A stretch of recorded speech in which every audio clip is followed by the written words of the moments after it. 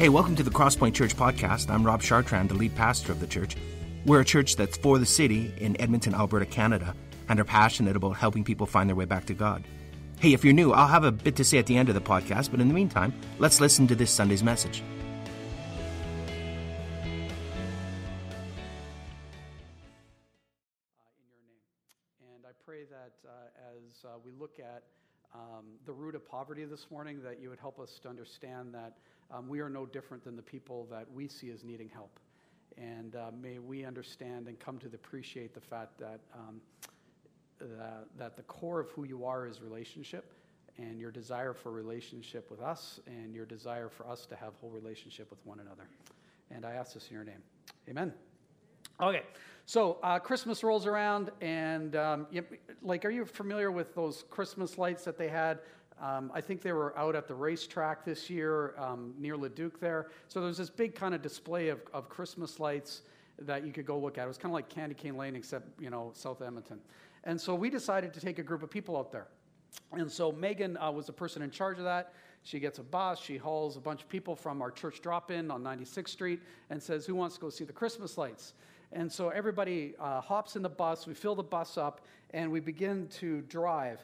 And as the bus goes across the river, these are the words that we start to hear. There's a Tim's on the south side of the river. A Humpty's. I didn't know there was a Humpty's here. Man, that street looks like fun. They were referring to White Ave. What's those big buildings? I didn't know there was big buildings out here. That meant South Edmonton Common, which has been there for 20 years. The last comment was, I didn't realize that the city went this far south. See, when you've lived within a 10 blocks radius of Edmonton your whole life, or for the last 30 years, you don't understand how big the world is, much less your city is. You don't begin to see the lights and all the things that are going on outside of your desire just to find a meal that day or a safe place to sleep. You don't begin to realize that there's so much more. How you define a problem will impact how you solve it. How you define a problem will impact how you solve it. Einstein says that we should spend 95% of our time defining problems and only 5% of our time solving it. So 95% of our time defining it, only 5% of our time solving it. How you define poverty will impact how you address it. If we define poverty as merely a lack of stuff, then more stuff is obviously the solution. And so if we just keep saying, if we just give more stuff, then eventually no one will be impoverished anymore. But then why do we have chronic poverty? Why are there chronic homeless people?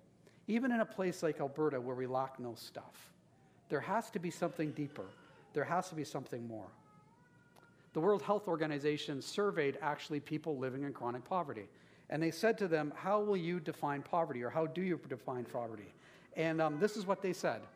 They said, we define poverty as shame, as powerlessness, as loneliness, as having no voice. To live in poverty is to have loss of hope. It's to be in constant fear. If we define poverty or tell the story of poverty as a lack of stuff, and we tell donors and volunteers and politicians and churches only that poverty is material things and a lack of material things, what is the answer to it? It's to give more stuff. And then who becomes the hero? The person who gives the stuff. But if we define poverty as the materially poor actually define it, what would the answer be? It wouldn't be more stuff. It would be to take away those feelings of isolation, of loneliness, of having no voice, of having no hope. So when we look at the scriptures, what does the scriptures have to say about this? So this is a very familiar Bible passage that I want to read with you tonight, or this morning. Sorry, I used to preach on Sunday nights. I don't anymore. And it's Acts 4, Acts 4 and verses 32 to 37. So I'm going to read that for you now. The group of followers all felt the same way about everything. None of them claimed their possessions were their own, and they shared everything they had with each other. In a powerful way, the apostles told everyone that the Lord Jesus was now alive. God greatly blessed his followers. And no one went in need of anything. Everyone who owned land or houses would sell them and bring them money to the apostles. Then they would give the money to anyone who needed it. Joseph was one of the followers who had sold a piece of property and brought the money to the apostles. He was a Levite, and the apostles called him Barnabas, which means one who encourages others. No one in that church would have been poor. No one. Because the strength of community, of relationship, ensured it would never happen. Now, we read it as a group of people sharing their stuff. But the question is, why would the stuff be shared? And what was at the heart of all of this? So my thesis for you today, my thing that I want you to grasp, is the root of all poverty isn't a lack of stuff, but the root of all poverty is actually broken relationship. It is, in essence, the breakdown of community, whether that community breakdown is macro or micro. So we've seen this on a global scale. When Syrian refugees needed to come here, they were in a bad spot. It was a war-torn country. A lot of them were being physically abused, sexually abused, emotionally abused, and the whole country was falling apart. And so refugees needed to leave where they were going to come to a safe place like Canada because relationship had broken down in Syria to the point that they were in serious crisis. If relationship in Syria had been whole, there's no Syrian refugees. And so we can look at that at a macro scale, okay, we sort of get that. But what does it look like on a micro scale? One of our staff got to know a homeless person pretty well, and she was in a relationship with him, and she said to him one Sunday, "Why don't you come to church with me?" And he said, "I can never go to church with you." And she said, "Why? You said you wanted to go to church. Why don't you come to my church?" And he looked at her and he said, "Every day I smell like pee." And the reason why homeless people, by the way, smell like pee is because they don't have a washroom to go to. If you own a business, the chances are you're not going to let that homeless person come in and use your washroom because you don't want them in there and they're not purchasing anything. And if they use the outdoors for their washroom, they get a fine, which they can't afford to pay, and then they get enough fines, they really can't afford to pay it, so they get thrown in jail. And so they're better off just to urinate on themselves than they are to do anything else. So that's why they smell like pee. And so she said, "I know you smell like pee, but you're my friend and I want you to come to church." And he said, "But who would sit beside me? Everyone will want to stay away from me. Everyone will avoid me. Everyone will look at me like I'm weird. I can't go to church with you. I won't be accepted there."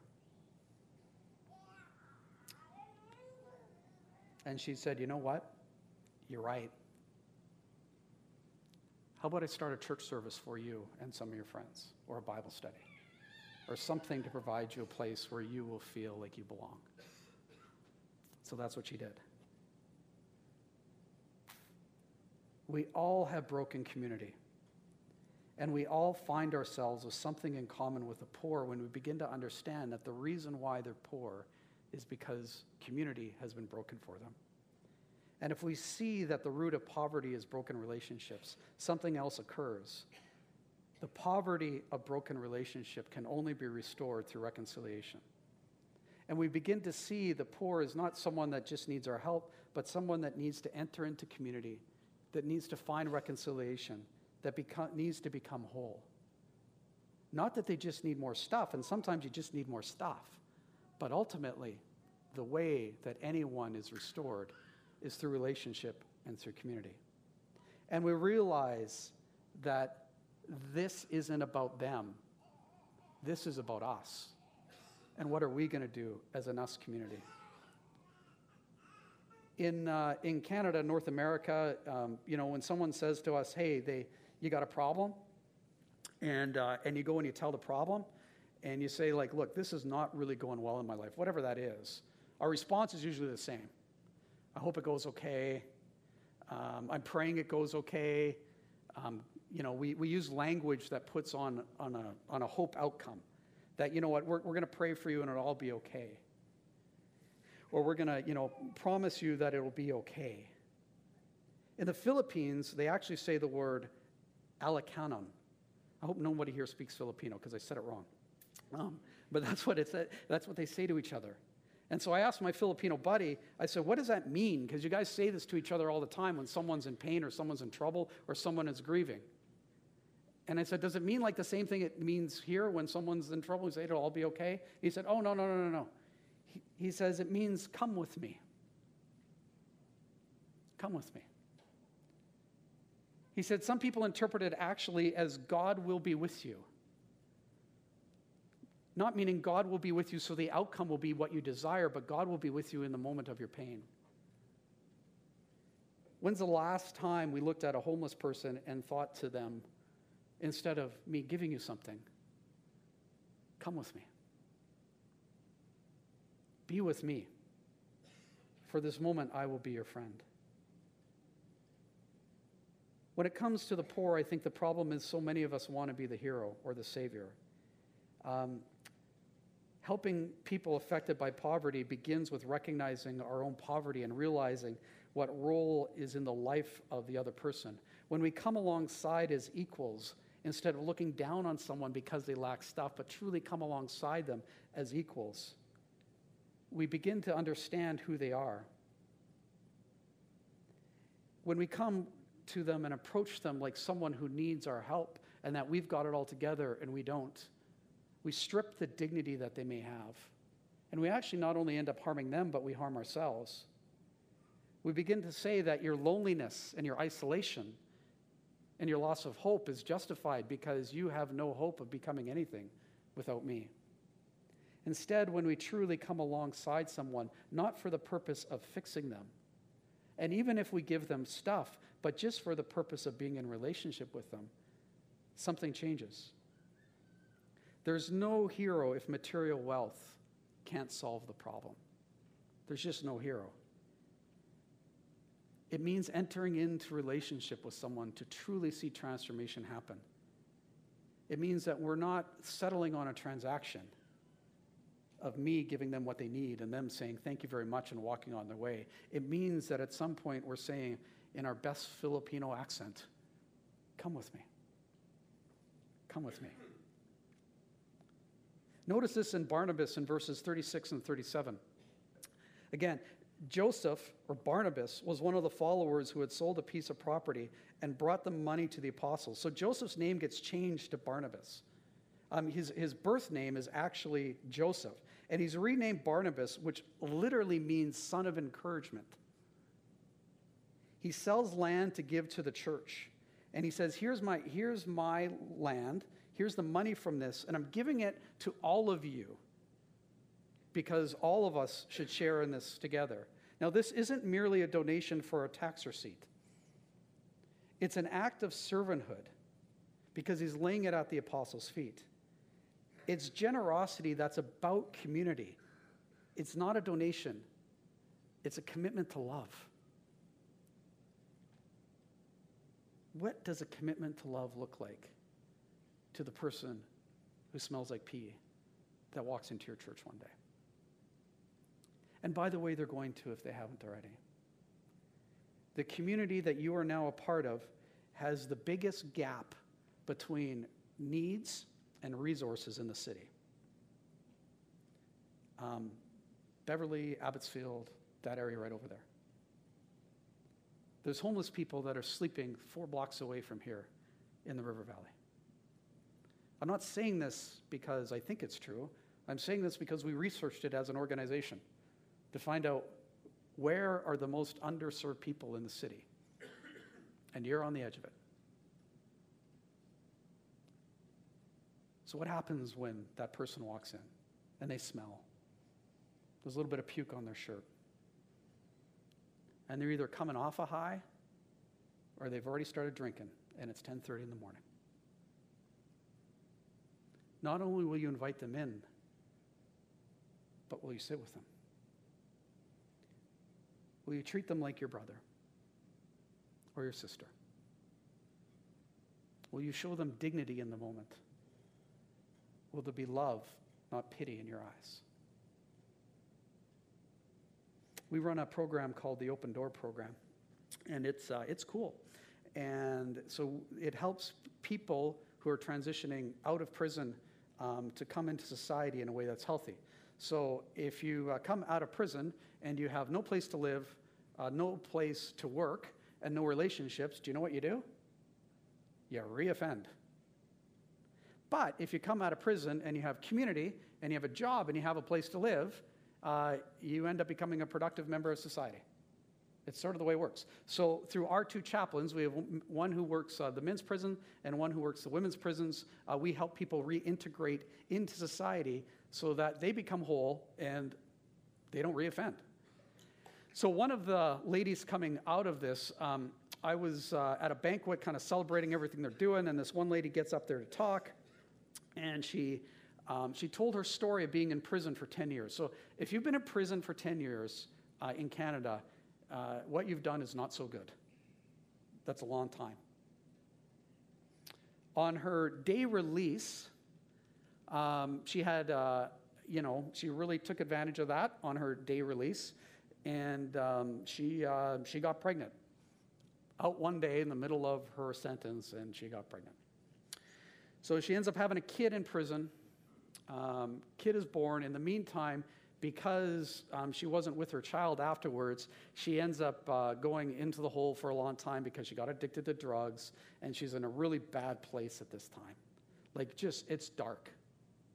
And her release is supposed to be in 3 years. She says at the end of that time, about 6 months before her release, she ends up meeting our prison chaplain, Debbie, and becomes friends with Debbie, and begins coming out of her addiction.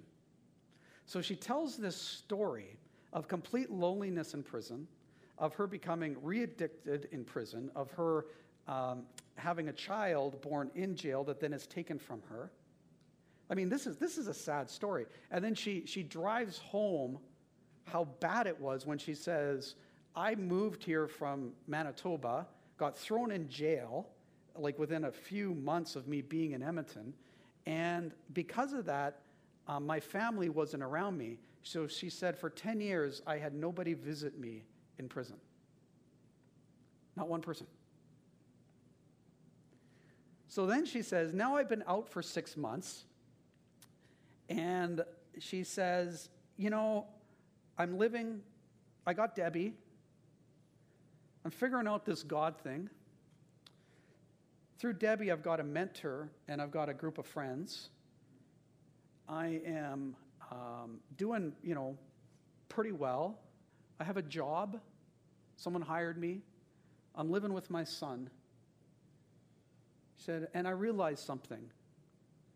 She said, I'm a blessed woman. I'm a blessed woman. Now, most of us wouldn't look at her and say, you're blessed. But in her mind, she was very blessed. Jesus was materially poor, yet until the end, he was absolutely rich in relationships. The early church became love and responsibility to one another. They were not motivated to do what they did out of obligation or guilt or legislation, but out of genuinely loving and belonging together. Genuinely doing so. In verses 33 and 34, we read, in a powerful way, the apostles told everyone that the Lord Jesus was now alive. God greatly blessed his followers, and no one went in need of anything. No one went in need of anything. God's grace was so powerfully at work in them, there was no needy person among them. Now think about that. The Holy Spirit filled them up so much that they were motivated in a sense of love and belonging to make sure everyone was cared for. So when we think of the empowerment of the Holy Spirit, we tend to think about that, what that does for ourselves. We talk that language, right? I've been filled with the Holy Spirit, and therefore I've got these spiritual gifts, and isn't it awesome? Or I'm expressing it in this kind of charismatic way. Isn't that cool? But yet, in this case, the power of God came upon them so much that they were compelled to look after community around them. When we read in Luke 4 that the Spirit of the Lord came upon Jesus, we read, the Spirit of the Lord came upon Jesus, and he says, and the first two after that is to preach the gospel. Got it. But you know what everything else is after that? Clothe the naked. Feed the hungry. Visit the person in prison. It's all this external kind of acts of service. Again, Jesus was materially poor. He says it. I got nowhere to sleep at night. But so rich in relationship. The early church made sure nobody was uncared for. No one. When Paul writes our bodies are temples of God, that doesn't mean your own. It means everyone's. It matters how you treat yourself, but it also matters how you treat those that are external from yourself. Consider that for a moment. We read about the body being the temple of God, and we think, okay, what does that mean for me? Do we go into the homeless shelter and say, but what does it mean for them? And how they are loved? We have this center called PAC. It's a clothing drop-off, and so people drop us off stuff, and then we give it to those who are in need. Because sometimes, you know what, you just need stuff. And you should see the things that people drop off to us. And the mentality around it is, we all know what it is. It's like, well, they've got nothing, so they'll at least want this. No, they don't want that. And more importantly, I'm not going to give that to them. They don't deserve the thing that you won't wear. Now, if you put on a couple extra pounds, or maybe you lost a couple extra pounds and the shirt doesn't fit anymore, and that's why you want to give it away, that's cool.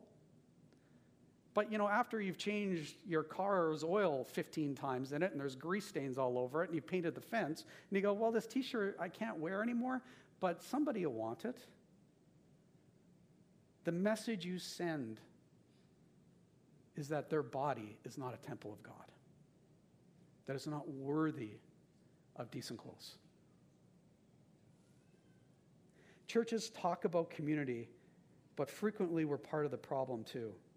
And now I'm gonna tread as only a guest speaker can tread. Certain things I can say, because then Rob will just never have me back and he'll kick me out of his little accountability group. It's all good. So, homelessness across our nation. The fastest growing group of homeless in our nation is homeless youth. Homeless youth. The fastest growing part of homeless youth is those that come out of the LGBTQS community. Think about that, okay? Fastest growing is youth. Next subset of that is those coming out of the gay community. Most of those kids that are youth, that are gay, come from deeply religious homes. Now, that doesn't just mean Christian homes. I need to be clear on that. It just means deeply religious homes. So when I say the church is part of the problem, this is what I'm talking about. Because that kid, for one reason or another, is feeling like they're getting rejected, or is feeling like they will be rejected. And when youth end up in homeless shelters in our city, they will be involved in gangs in under 2 weeks. And if they're involved in gangs, they're either dealing drugs or they're involved in prostitution. This is the way it is. And this isn't a theological statement on that issue, but it is a theological statement on, shouldn't the church be a place of belonging for everyone? It isn't just the homeless person that smells like pee. It's the youth who's trying to figure out their sexual identity too. The fruit of how we have dealt with that issue as a church is really, really obvious to me. The fruit of how we have dealt with that issue is people that are homeless, people that hate the church, and the third one is even more devastating. It's suicide. It's the amount of youth and adults that have taken their life. Because the one safe place they should have had, their family and their church has rejected them. We haven't been a place of community and loving. And we need to change that. And again, it's not about our theology. It's about our theology of community and how we do that well. John Orberg says this. I think you actually got that in your PowerPoint. I know I'm probably not the easiest dude to follow here. There you go. If you want to do the work of God, pay attention to people. Notice them, especially the people nobody else notices. If we're in the business of noticing people, who are the people that nobody else notices? Are we loving them? Are we bringing them in? Are we caring for them? So why don't we solve this problem? And I think there's a few answers as to why we don't solve this problem. We lack the will and we lack the heart to actually dive deep into relationship with people. We want someone else to take care of our citizens because we aren't prepared to see anyone as our neighbors, but only kind of to see these people as our homeless. Because we believe that help should lead to conversion, and we get to be the ones that decide what conversion is. We fail to recognize our poverty, our own broken relationships. We fear entering into relationship with someone so seemingly different. I mean, it's hard. And don't get me wrong, it's hard. It's really hard to enter into relationship with someone so different than us. And let's face it, it's easier to give some money or drop off bags of extra stuff. It's easier to show up at Christmas time when we feel like we really should make a difference. And maybe somebody's cold, not realizing they're hungry in July too. We actually jokingly have talked about that at Christmas we should start a fundraising program called Hug a Hobo. Because people just want to be around someone that has less and do something for them so they feel better about themselves. We're like, we should charge them money for it, you know? He's really, if the individual's really cleaned up and looking good, $50. If they're strung out and high and have got a little bit of puke on them, that'll be $200. Charge more because you'll feel better about yourself the worse off they are. That's sort of the little bit of dark humor in the inner city. We wonder if we serve those that are impoverished and homeless, does that actually make our church grow? Because if it doesn't, maybe we shouldn't be interested in that. It's easier to be compassionate, let's face it, than to fight for justice. It's easier to serve a meal than to eat with someone. We've seen this on Wednesday nights now at our church building where we serve. Now it's up to 350 people a night. When I started 2.5 years ago, it was 250 people a night. On Wednesday nights now we serve family-style dinners. So we put the food, we put the meal in the middle of the table. Everybody sits in a circle, and we ask that volunteers and staff sit with those that are receiving the meal and not just be there, but actually eat with them and converse with them. And when you're in a round table, and man, we had some people initially kind of freak out. Can we just stand behind the counter and kind of slop the mashed potatoes on and maybe not look someone in the eye? And we're like, well, you can. But what does that do for the individual that just needs someone to talk to them like they're a human being? It's easier to serve a meal than to eat with someone. It's easier to be in relationship with someone we understand. But yet our most vulnerable are people, not just to help, but are people that need our love. And when we decide that if they're just people that just need help, they can get help somewhere else. But if we recognize the fact that we are to enter into a relationship with them, well, then that changes everything. At The Seed, we're programming around dignity and relationship first and foremost. One of the programs that we have is feet washing. So imagine if you're on your feet all day and you have no laundry services, what your feet look like after a couple months. So we have nurses come in and actually clean the feet of those individuals. Sometimes they're scraping out fungus. It is the grossest thing you've ever seen. And yet these nurses who do this with such compassion and dignity and love in their eyes. It's incredible. Our desire at the Mustard Seed is to end charity and to enter into solidarity with people. It's not that relief or basic services aren't needed and important, because sometimes if you're hungry, you just need a meal. But it means that if we're going to move people out of poverty into a life of wholeness and wellness, there has to be something more. And that more is not just doing something for someone, it's doing something with them. A lady by the name of Stephanie entered into our midst a couple of months ago, about 4 months ago. She had nothing, bad criminal record, no place to go, nothing. We helped her with housing. She couldn't get a job, so we started a painting company and made her our first employee. We helped her as best we can enter into relationships and define mentorship and all that kind of stuff. And she's doing quite well now. And the other day, I'm walking through, and she's there, and she said, "Dean, I'm so excited." And I said, "Why?" And I've seen Stephanie pretty happy. I've not seen her like kind of this elevated. And I said, "What's up? Like, why are you doing so good?" And she said, "The most amazing thing happened to me today." And I said, "What's that?" She said, "Well, in September, I'm going to Bible school." Said, 12 years ago, I was an addict. I was violent.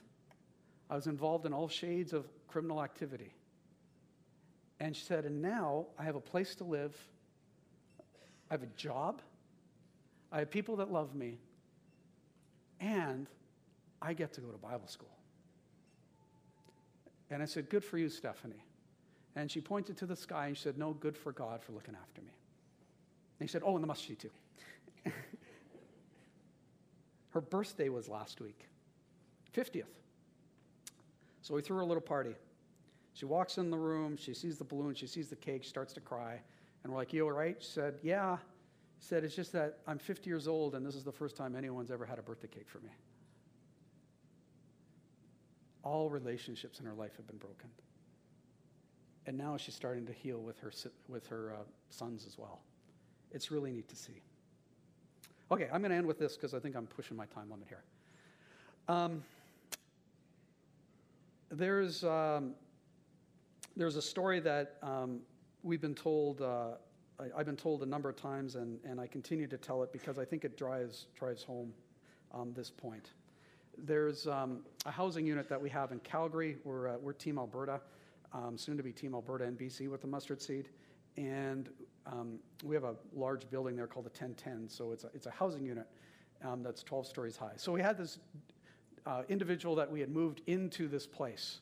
And this isn't actually it, but close enough. And, this isn't here. You're not looking at the same screen as me. And so the guy moves in, put him on the 6th floor, and he's seemingly doing okay.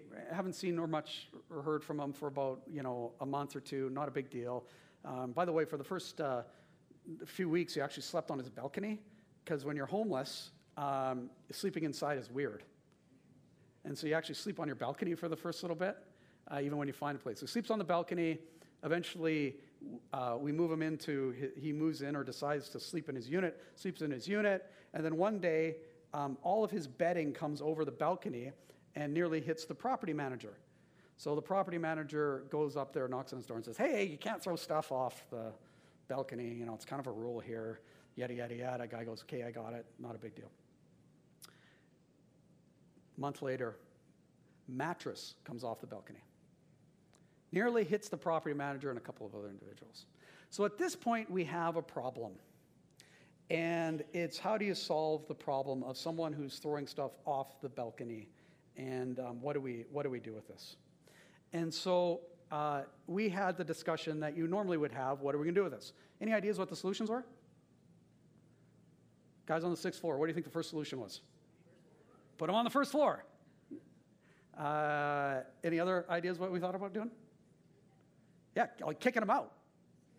Yeah, screen it up, get rid of his balcony. That's an option. Kick him out, right? There's lots of options here.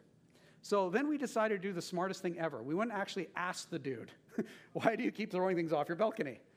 And so we go upstairs, and property manager knocks on the door, ding, ding, ding, ding, ding. Guy opens the door, and he says, "Why do you keep throwing things off your balcony?" And the guy looks at him, a little bit of a pause, and says 2 words: you came.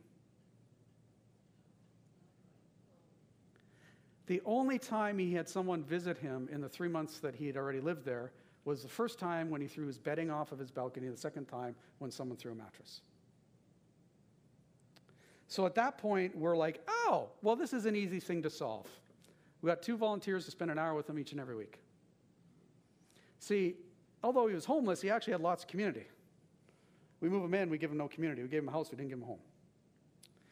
And so those 2 volunteers slowly moved from doing something for him, visiting him, to doing something with him, because they ended up loving him and becoming his friend.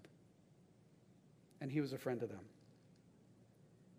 Stuff does matter. I mean, if you're hungry, you need to eat. If you have no shoes, you need some shoes. But what really makes a difference, is when we decide that we'll enter into a relationship with someone. And when we enter into a relationship with someone, I think we're doing the most Jesus-like thing that we could possibly do. And we're best reflecting the church in its purity as it's supposed to be reflected. One last quote, and I'll close in prayer. And I do have that one, I believe. I don't believe in charity, I believe in solidarity. Charity is so vertical, it goes from top to bottom. Solidarity is horizontal. It respects the other person. I have a lot to learn from other people. The Bible actually says it this way in Micah 6:8. He has told you what he wants, and this is all that it is: to be fair, just, merciful, and to walk humbly with your God. Let's pray. Father in heaven, it's amazing to me that complex problems like homelessness and looking after the poor has such a simple solution as outlined by you in Scripture. And so if we as a community, as people that walk in the light that you have provided for us, would only do that, I wonder what the world would look like. And so I pray that this church, in its way, would begin to understand that the root of all poverty is broken relationship. And that when broken relationships are restored and made whole, and that when we walk in relationship with people, that transformation truly happens. And that we would do that in a way that doesn't reflect pity, but reflects the things that you, Jesus, did. Treats everyone with dignity, compassion, love, and justice. Amen. Well, thanks for listening to our podcast. We hope it's helped you in your spiritual journey and it's helped you draw closer to God. Let me tell you a little bit about us. Crosspoint gathers as one church on Sundays in Northeast Edmonton, and you can find out our location and more about us by visiting our website, thecrosspointchurch.ca. We also meet throughout the week throughout Edmonton in what we call home groups. These are smaller communities of learning, laughter, community, transformation. We think that the journey of faith was never intended to be an independent exercise. It's something that we do together. So please visit our website and find out how you can get connected to a home group near you. If you listen to our podcast regularly, why not make it shareable? You could like us on iTunes or share our podcasts with other people. But more importantly, we hope you will get connected with other people and talk about what you've learned. Again, hey, thanks for listening. We pray you'll experience Christ's love in a very real and profound way this week.